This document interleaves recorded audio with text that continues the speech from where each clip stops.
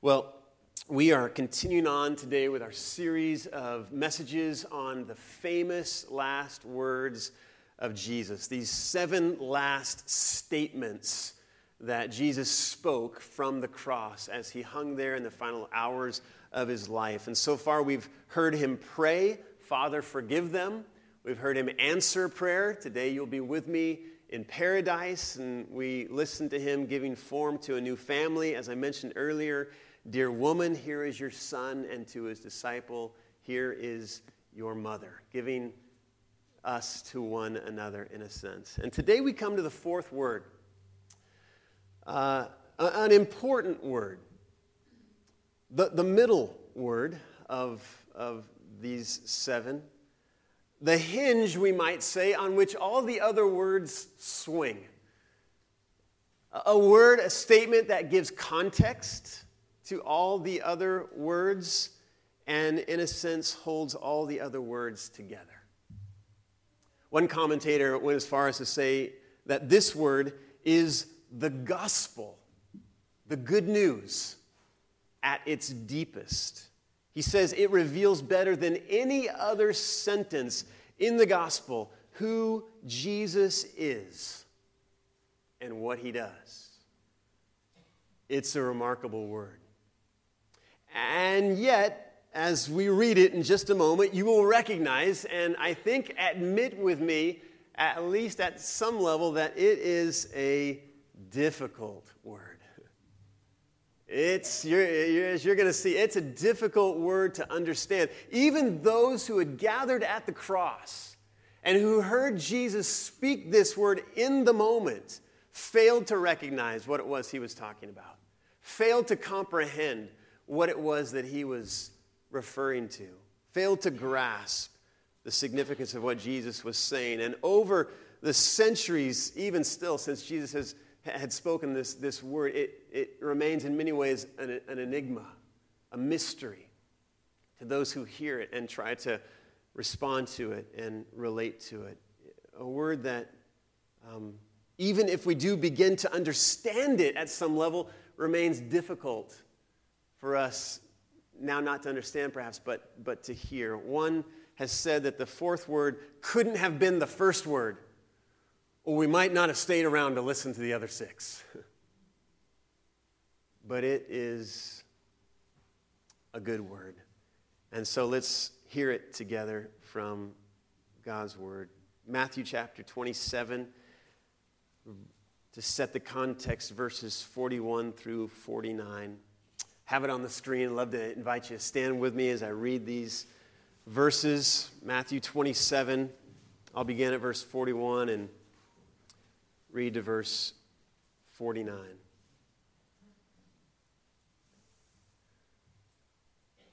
In the same way, the chief priests, teachers of the law, and the elders mocked him. "He saved others," they said, "but he can't save himself. He's the King of Israel.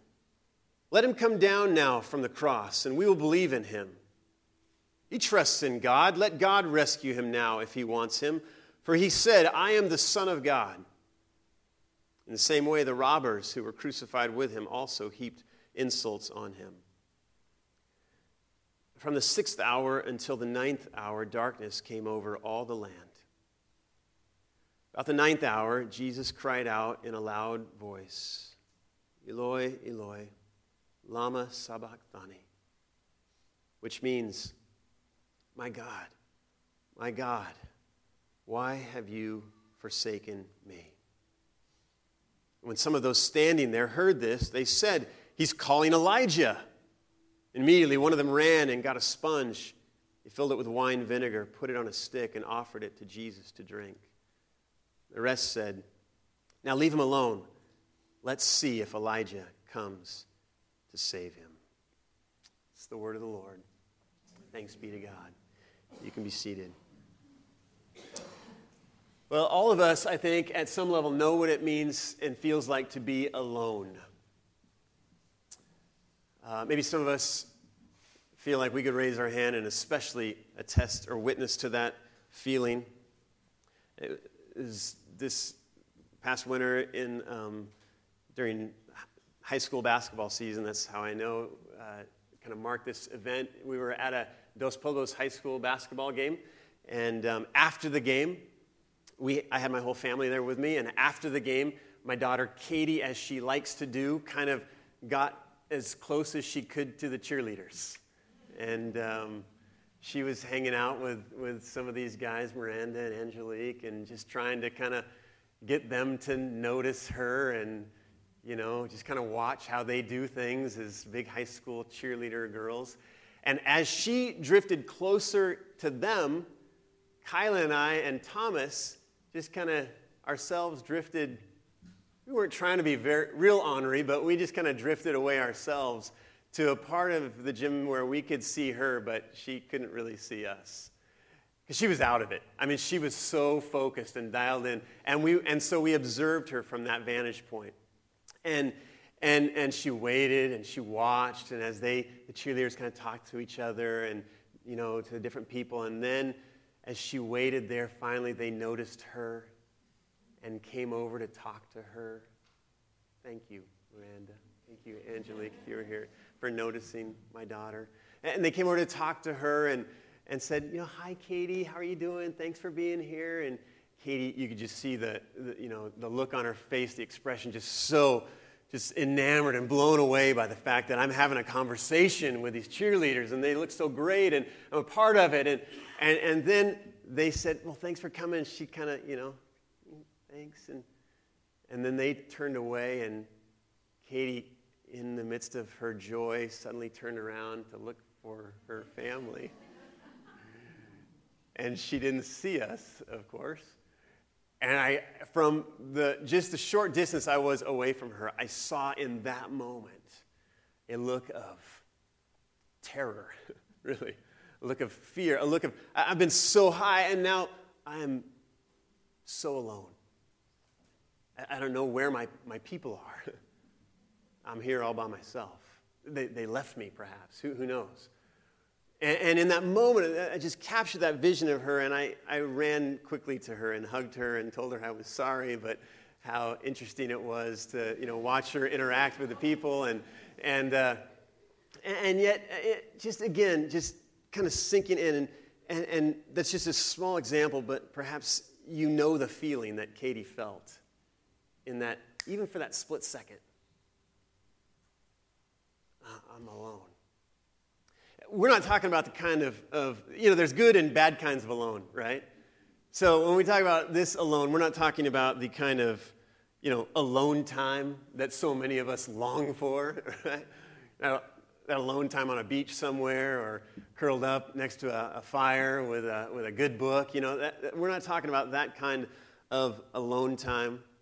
We're not either talking about another kind of good alone that is the spiritual discipline of solitude that we all need. We need to have times where, as Jesus did, we pull away to quiet places, to alone places where we can reflect and where we can ponder and where we can kind of respond to the quick pace of our lives and our culture and enter into communion with the Lord. And so we need these kind of alone times. Those are what we might call the good kinds of alone. But this other kind of alone that I'm talking about, that I think Katie was experiencing, what we've experienced so many times, these are the difficult times of being alone. These are the times where we're experiencing isolation. We're experiencing separation. And perhaps even we're experiencing at some level this sense of abandonment, of completely being left to our own selves. These are the times when we would much rather be with people, even if it was just one person, than be alone. The times when we are alone, perhaps not by choice, but by circumstance. The times when we may even still be surrounded by activity and surrounded by people.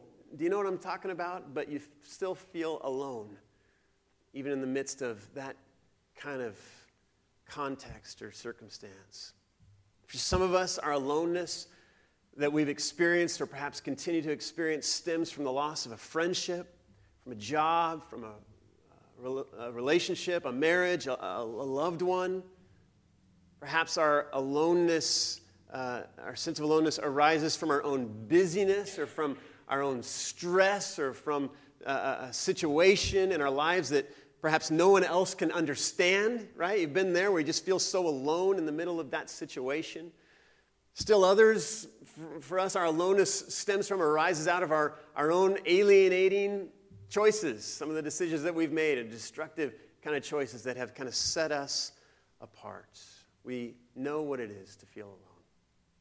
And then I was thinking, just even beyond our own individual aloneness, we know, even as a people, as humanity, in the world in which we live, what it feels like to be alone at times. Do we not, as people, when tragedy strikes, when horrific acts hit, when we're victims of terrorist attacks or natural disasters like we so frequently read about and are even experiencing, when there's famine and when there's disease, hunger like the teens will learn about and be reminded of tonight, where at the clip of 25,000 people per day dying due to these kinds of factors, we perhaps at times feel like maybe as a people we've been forgotten. Like maybe we're alone in all of this. We might not say that, but maybe it's what we feel. Maybe that's why, though it's a difficult word to understand, it is this fourth word of Jesus from the cross that we most identify with. I was talking with a friend of mine, not in our church this week, and I was telling him, expressing some of the challenge that I was experiencing as I thought about trying to preach on this fourth word from Jesus. And he said, "Oh, I've got that one down. I know what it is to be forsaken, to be abandoned by God. I know that one." And maybe many of us would speak with this person. And we would agree. We have this sense that, like Jesus, we know what it is in our lives to at least have this feeling of being forsaken, of being abandoned. And so it is this hard word, this difficult word of Jesus that speaks to us and perhaps even speaks for us as we listen to it again today. One writer had noted that it was the screams of rage and pain and despair from the cross that made crucifixions so gruesome. And yet, he says, surprisingly, Jesus' words from the cross are not rage, but prayer. And at some level, we identify with this prayer. We make this prayer our own. And these words can even begin to sound like a comforting cry for us in the midst of whatever aloneness we feel. You can go to that first or the next slide, louder. Just this idea of a comforting cry that we can hear these words of Jesus to be. My God, why have you forsaken me?" Jesus had been, remember the context, he had been at this point kind of devoid of really any human support at this point from at least the time of his trials. And some might say even from the point of his prayer in the Garden of Gethsemane, where he'd asked his disciples to pray with them and they couldn't even stay awake with him for 1 hour. He really had been lacking throughout this whole journey any substantial human support, but he had at least always been able to this moment to trust in and depend on and lean on the presence of his loving Father. But now, as the darkness, as we read, gathered all around him and settled upon the earth, as if the earth itself was going into mourning for what was about to happen, Jesus experiences this loss. Even the presence of his loving Father had departed from him. Eloi, Eloi, lama sabachthani. My Aramaic is not real strong, but some have suggested that, they've pointed out that this is the only place in his gospel where Matthew quotes Jesus in his speaking Aramaic. This was the language that Jesus spoke. But most of the time throughout the New Testament and all the Gospels, and especially in Matthew, he's quoted in Greek. But it's the one point where Matthew quotes him in his spoken language as if to say what Jesus says here is so important, so sacred, that I want to give it to you in his very own words. And so we hear it. Any Bible scholars, or those of you who have done a little study on this passage of Scripture, know that these words are a quote from Psalm 22. Jesus is quoting from the Psalms here. The Psalms, the prayer book for good Jewish people and good Christian people. And Jesus was here quoting from the very opening lines of that psalm. It seems that Jesus was doing what many of us would do. When we come to the end of our rope, when we come to the very bottom, when we come to the greatest place of distress and despair, he was reaching, where no longer there were any sophisticated words that he might be able to come up with in that moment. He was reaching to what he knew, reaching to the depths of his memory, grasping and grabbing onto what he remembered that had been drilled into him in a sense. Can I make a little case for Scripture memorization while we're here at this moment? Parents, when your kids bring home those passages from Sunday school, go ahead and learn them with them. And maybe even, a day a week, maybe we choose to memorize a small portion of Scripture as opposed to reading a larger portion of Scripture. Obviously, this is what Jesus had done in these moments, dug into the recesses of his mind and into his memory. The Scripture he chooses, however, is a bit surprising. Is it not? I mean, he missed it by a psalm, as far as I can kind of see it. I mean, Psalm 23 would have been the one that we would have expected or hoped for Jesus to have quoted from in these difficult moments. The Lord is my shepherd. I shall not be in want. He makes me to lie down in green pastures. And we would all yell and scream and cheer and say, that's our Jesus. Psalm 23 right on his lips. He quotes it.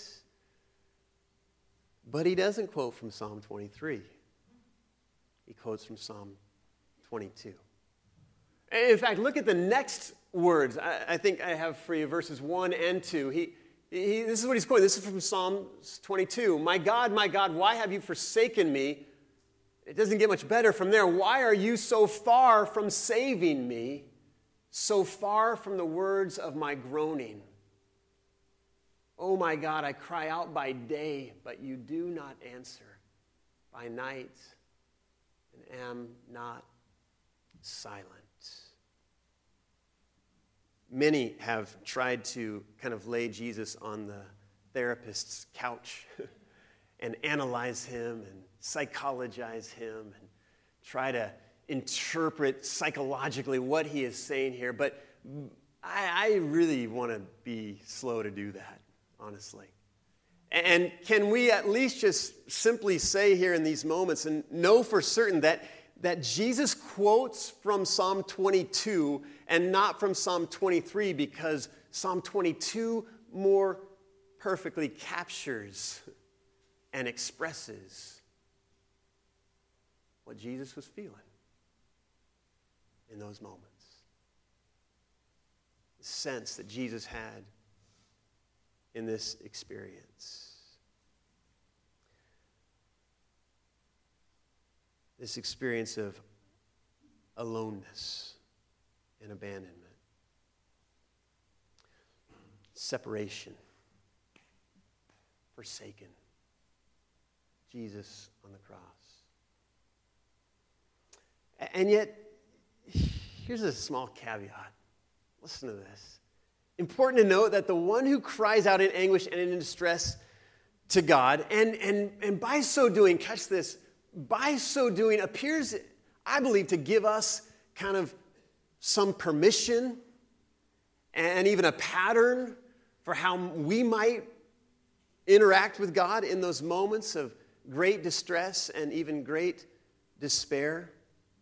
still does in fact cry out to God. I think we need to hear that and be reminded of that. This one who cries out with what sounds like a crisis of faith, great doubt, still cries out to God. And in so doing, perhaps more than even a pattern or permission, he gives us this sense that this great demonstration of what real faith really is, what genuine faith truly is. Trusting in God, crying out to God, even when we can't see Him, even when we can't feel Him.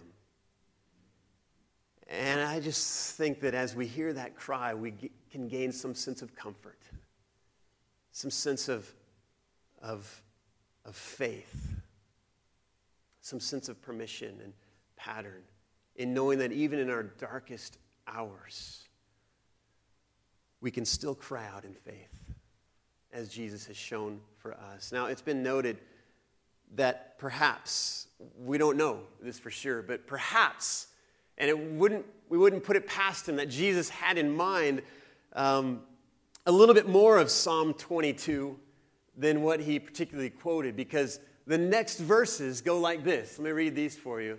Yet you are enthroned as the Holy One. You are the praise of Israel. In you our fathers put their trust. They trusted and you delivered them. They cried to you and were saved. In you they trusted and were not disappointed. And I just believe that whether or not Jesus had those particular words in mind still as he said these, that by actually praying this prayer at all, he was living out these words. And in this darkest hour, he was putting his trust in one that he could not see. And so though we've never walked Jesus' path, we do know at some level what it feels like to be maybe far from God in moments and for him to be distant from us. We do know what it is to experience pain and suffering, and for it to seem like God is not responding to us the way that we think he should be right now. Does anybody know what I'm talking about? And I simply stand back from the cross and from these words, and I hope you'll say with me, thank you, Jesus, for the example of your faith amidst your suffering, for the example of your trust amidst your aloneness. This Jesus, in these moments, at another level, is demonstrating that not only does he have faith, but he is faithfully willing to step into the most significant point of identification with humanity that he could ever step into. In the garden, he said, take this cup from me, if you will. And yet now on the cross, he is drinking from the very dregs of that cup. Some of you like coffee, you coffee drinkers. Have you ever noticed that the waitress is walking around with a pot of coffee and it's kind of near the bottom? You know, what do you normally say? I get a fresh pot. Something like that. And the reason why is because you'd rather not have the waitress kind of pour in your cup. And it's not just the drops of coffee at that point. It's the grounds, it's the sediments, it's the things that have formed there at the bottom and that have come through the process, and you're getting all of that right into your, $3 cup of coffee or whatever. So normally it's, can I get a fresh pot? Well, in these moments on the cross, Jesus is saying, there's no fresh pot for me. I am drinking from the very dregs of humanity, to the very limit, to the very uttermost of who I have been called to be. Experiencing a separation from God so that the world might never have to. The last dregs. This is the lowest point. Separation and abandonment from the Father. Jesus showing his love for us by giving completely of himself, going to the utter depths. And so in this cry, we have to again hear the depths of Jesus' love for us. My God, why have thou forsaken me? Because I'm demonstrating my love. Look at this passage from 1 Peter. Peter kind of commenting, reflecting, teaching about this very scene, says it like this. When they hurled their insults at him, he did not retaliate. I stopped there for just a moment. Maybe you noticed, and just setting the context, those beginning verses, the people gathered there at the scene, the chief priests, the teachers of the law, and the elders mocked him.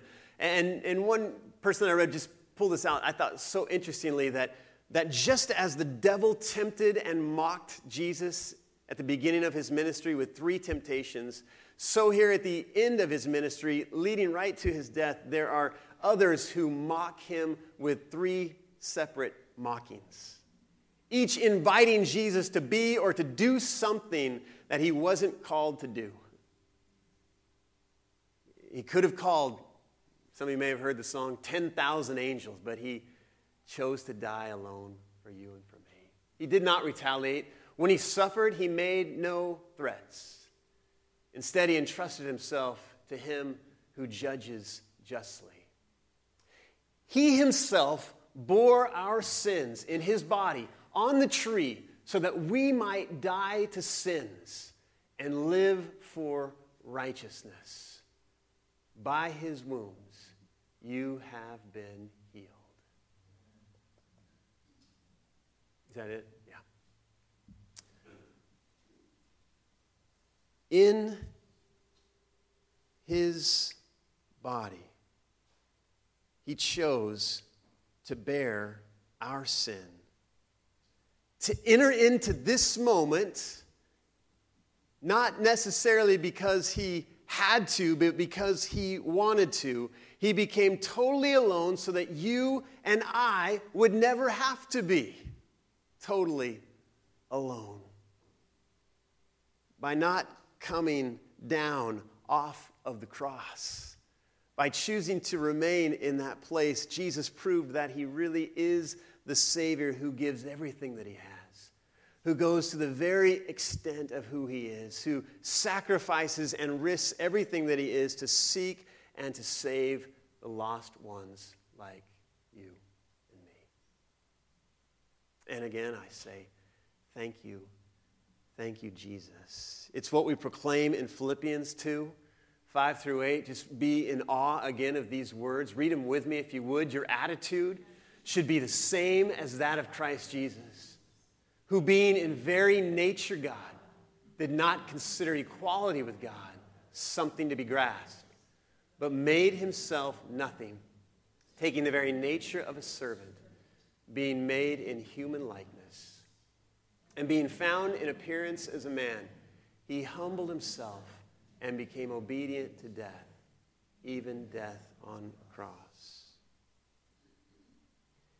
He's identified completely with us in our humanity. And now in these moments, he's even willing to take a step beyond anything that we have ever experienced, into the place where he would even experience the abandonment of God, the separation of the triune God, even in those moments, just for us. Just for us. Guys, we can theorize and give all sorts of reasons. We can debate and we can argue about what happened on the cross, exactly how this transaction, they call them theories of the atonement. And you can dig up 7 or 8 pretty good ones. And we can debate and again, kind of go around as we think about these different theories of the atonement. But what these words invite us to do is to, again, stand back and to adore the one on the cross who would move to this place in his life and in his death simply for us. Thank you, Jesus, that you won the victory for us. Thank you, Jesus, that you didn't stop short of going all the way, but that you drank from the very last dregs of humanity. Thank you, Jesus, for entering fully into our experience and going beyond it, that we might know salvation. Thank you, Jesus. Hallelujah. I just kept thinking of this song title, this great old hymn that just simply says, hallelujah, what a Savior. Hallelujah, what a Savior. Well, one last thought here, one more level that we can see going on here in this simple statement, this simple phrase.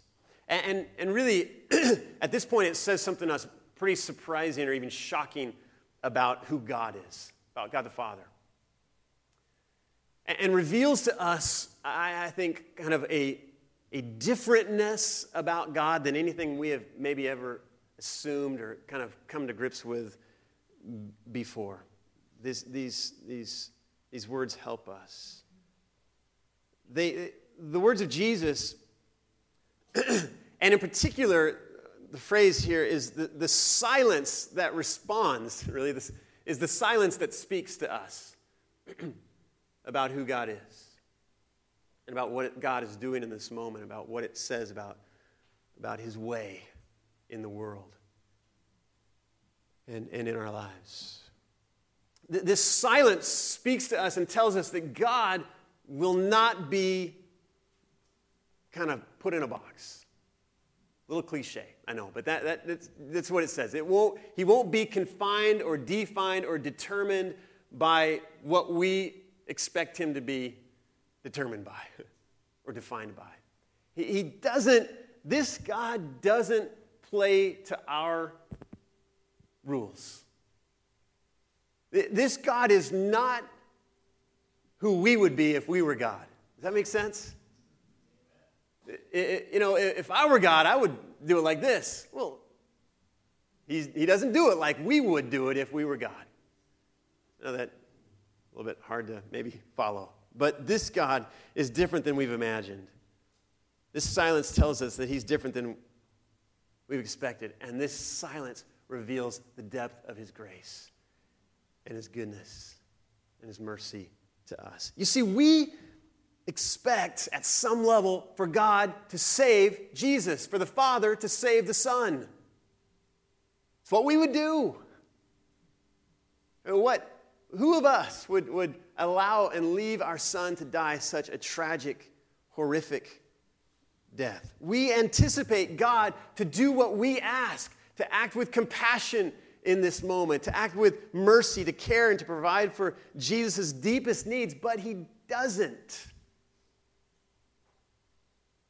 He doesn't. And perhaps at some level we're even a little bit embarrassed by this God who doesn't act in this situation.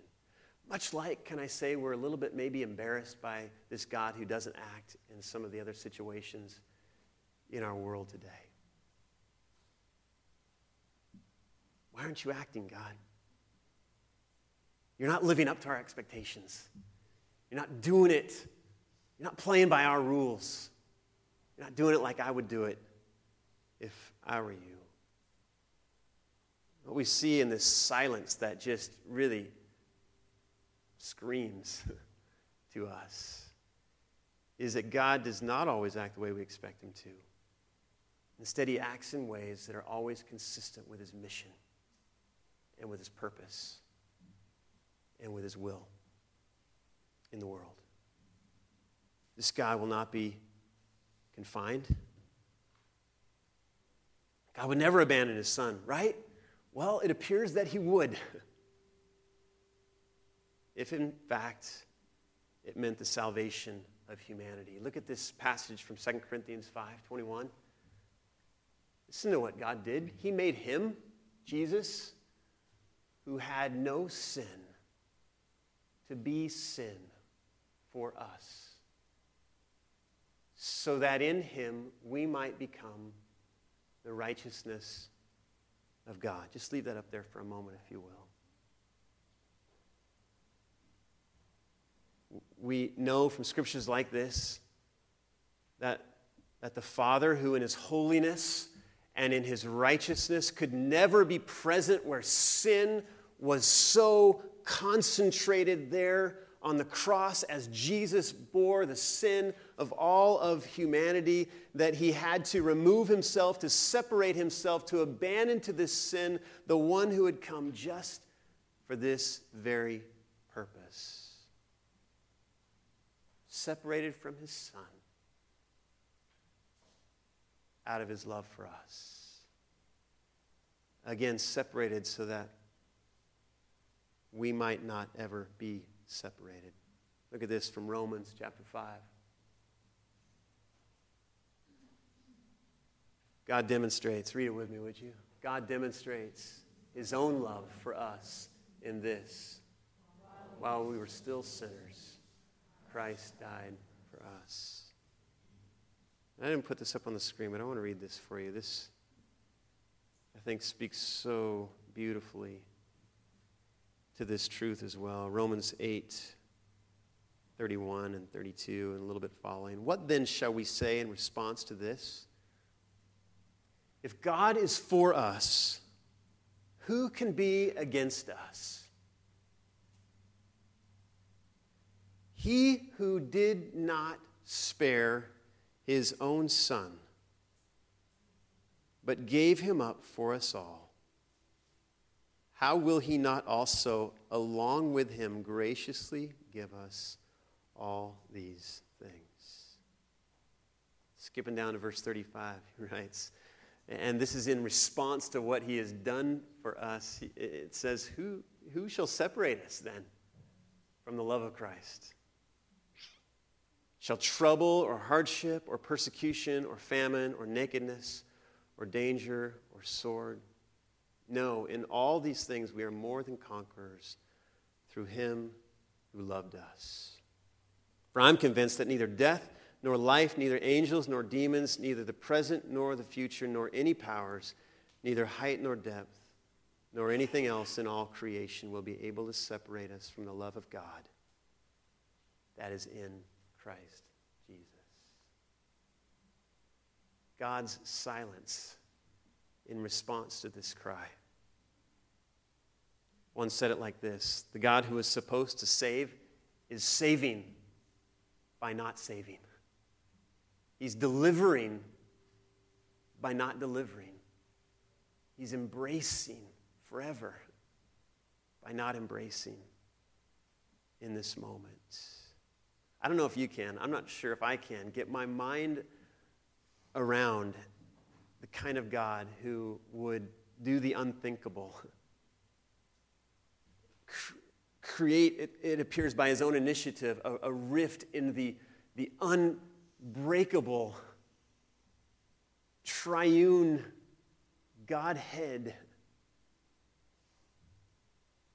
for us in his love. I don't think I can, and so I've kind of decided that I'm not going to try to get my mind around that. But then I'm going to kind of step back, and again I'm going to look to this Jesus and hear his words, and I'm going to listen for the silence. And in that silence, I'm going to just simply be in awe. And I'm going to, in return, give all that I am for this God who has given everything that he is for me. Thank you, God, for speaking to us in your silence. Thank you, God, that you would do anything for our salvation. Thank you, God, for affirming that you work in ways that are foreign to us, that are beyond us. Thank you for not fitting into our boxes. Thank you for saving us. Let's stand together. a hard word, Jesus. It's the middle word. I agree. I'm not sure if you would have started with this word if I would have come back for the other 6. It's a hinge word, and yet it's a gospel word. It's a good news word. It's a word that tells us that we too, in our distress, in our pain, in our anguish, have a pattern. We have a way, we have one who has set a paradigm before us that we too can cry out from the very depths of our hearts, that we too can express and know a genuine faith, even as we cry out when we don't sense you or feel you to be present. It's a word, dear Jesus, that reminds us of the depth of your love for us. Thank you, Jesus, for not stopping short. Thank you, Jesus, for sustaining the abuse, for not coming down off of the cross, for not giving in to that temptation in that moment to show them what real power you had, but by staying on the cross, showing what real power is. Suffering and dying for us. Thank you, Father, for your silence in those moments that, though so painful for us to even consider and to reflect upon, even as it relates to your relationship between your Son and you, we, in great humility, say thank you. And we ask that by your Spirit, you'd give us the strength to say thank you with our lives. We love you, Father, Son, and Holy Spirit. Amen. Let's sing.